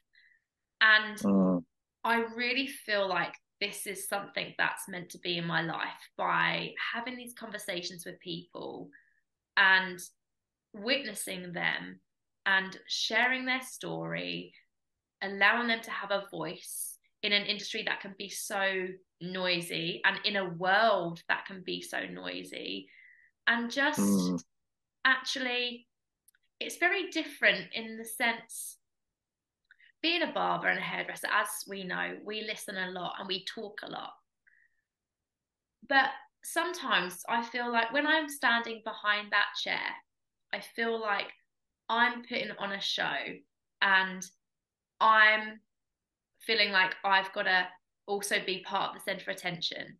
But with a Wholeness podcast, I just want to shine a light on the people that I have on here and absorb and embrace everything that you gorgeous souls have to offer to me, to the world, to the listeners, to offer yourself as well, and saying to yourself, you know what, I would love to have the chance to come on a Wholeness podcast, you know. I just it's just been so nice to be able to connect with people. And I'm certainly, you know, you talk about the tribe, I'm finding my tribe online right now through doing this. And it's just becoming very profound, and it's so beautiful to be able to gift this time and this space and provide my energy for somebody like yourself, because I just think you're bloody great. Oh, bless you. I can't wait to get this out on air. It's so beautiful. Thank you very much, Liz. You're welcome. I appreciate the platform, and I appreciate the conversation. It's been lovely. and it started, it's the beginning of my day, it's the end of yours, and Yeah. I can go on and have a really lovely day today. And you know, when you say things out loud, sometimes you just remind yourself of things as well. And I Yeah. think it's really important that, like I say, you have everything you need within you. So sometimes just by having that conversation, you're like, oh yeah, I'm saying that. And sometimes you're saying it and you're like, maybe that wasn't for you, that was for me. Yeah. You know? There's just so Yeah. much more that I want to talk to you about, but I feel like we're just going to need to wrap up and like come back to another conversation. I'll come back another time. Please do, please do. Yeah. Bless you. All Thank right. you, Mahesh. Have a lovely day, won't Thank you? you. You're And very you too. welcome. All And right, my I'll love. see you on the flip side. Take care. You too. Bye, Mahesh. What a journey we've just took you on. I really, honestly hope you loved that 2-hour episode. It's the longest episode and it's the least edited episode I have done to date. So if you've got this far and you loved what you listened to, please, please, please do leave a review, whether that's just giving us some stars or actually leaving a written review. It will be absolutely gratefully received this end of the microphone, because having reviews is going to enable a wholeness podcast to grow bigger and bigger and help people find out about a wholeness podcast, which is all of my intentions. It's for people to tune in, it's to connect, to build a community, to get other people's stories out in this world and gather so much love. This is only just beginning, and I will absolutely love you to death if you leave a review for this episode or any other episodes that you've listened to. Please do give it a share, put it onto your social media stories, send it to friends, family, loved ones, your barber, your hairdresser, or your work colleague. If you've found at all any of these episodes inspiring, helpful, joyful, that you've just gone, that was a good listen, please do ping it on to somebody, share away, write your reviews, comment, like, all of that malarkey, because it will enable a wholeness podcast to get a wider audience and help myself and from my guests that come on here. I want to say thank you so much for tuning in. I really hope you've loved today's episode, and keep a lookout for next week's episode, where I am going to be having a gentleman who is my client. He's a former pharmacist, and he's going to be coming on to be talking about one specific mineral that we all have and that we all need. So I can't wait to get this health and well-being episode out to you. Stay tuned for next week's episode. And in the meantime, I'm sending you so much love and have a great day. Join me every Wednesday for a Wholeness podcast. I'll catch you real soon. Peace, love, and light.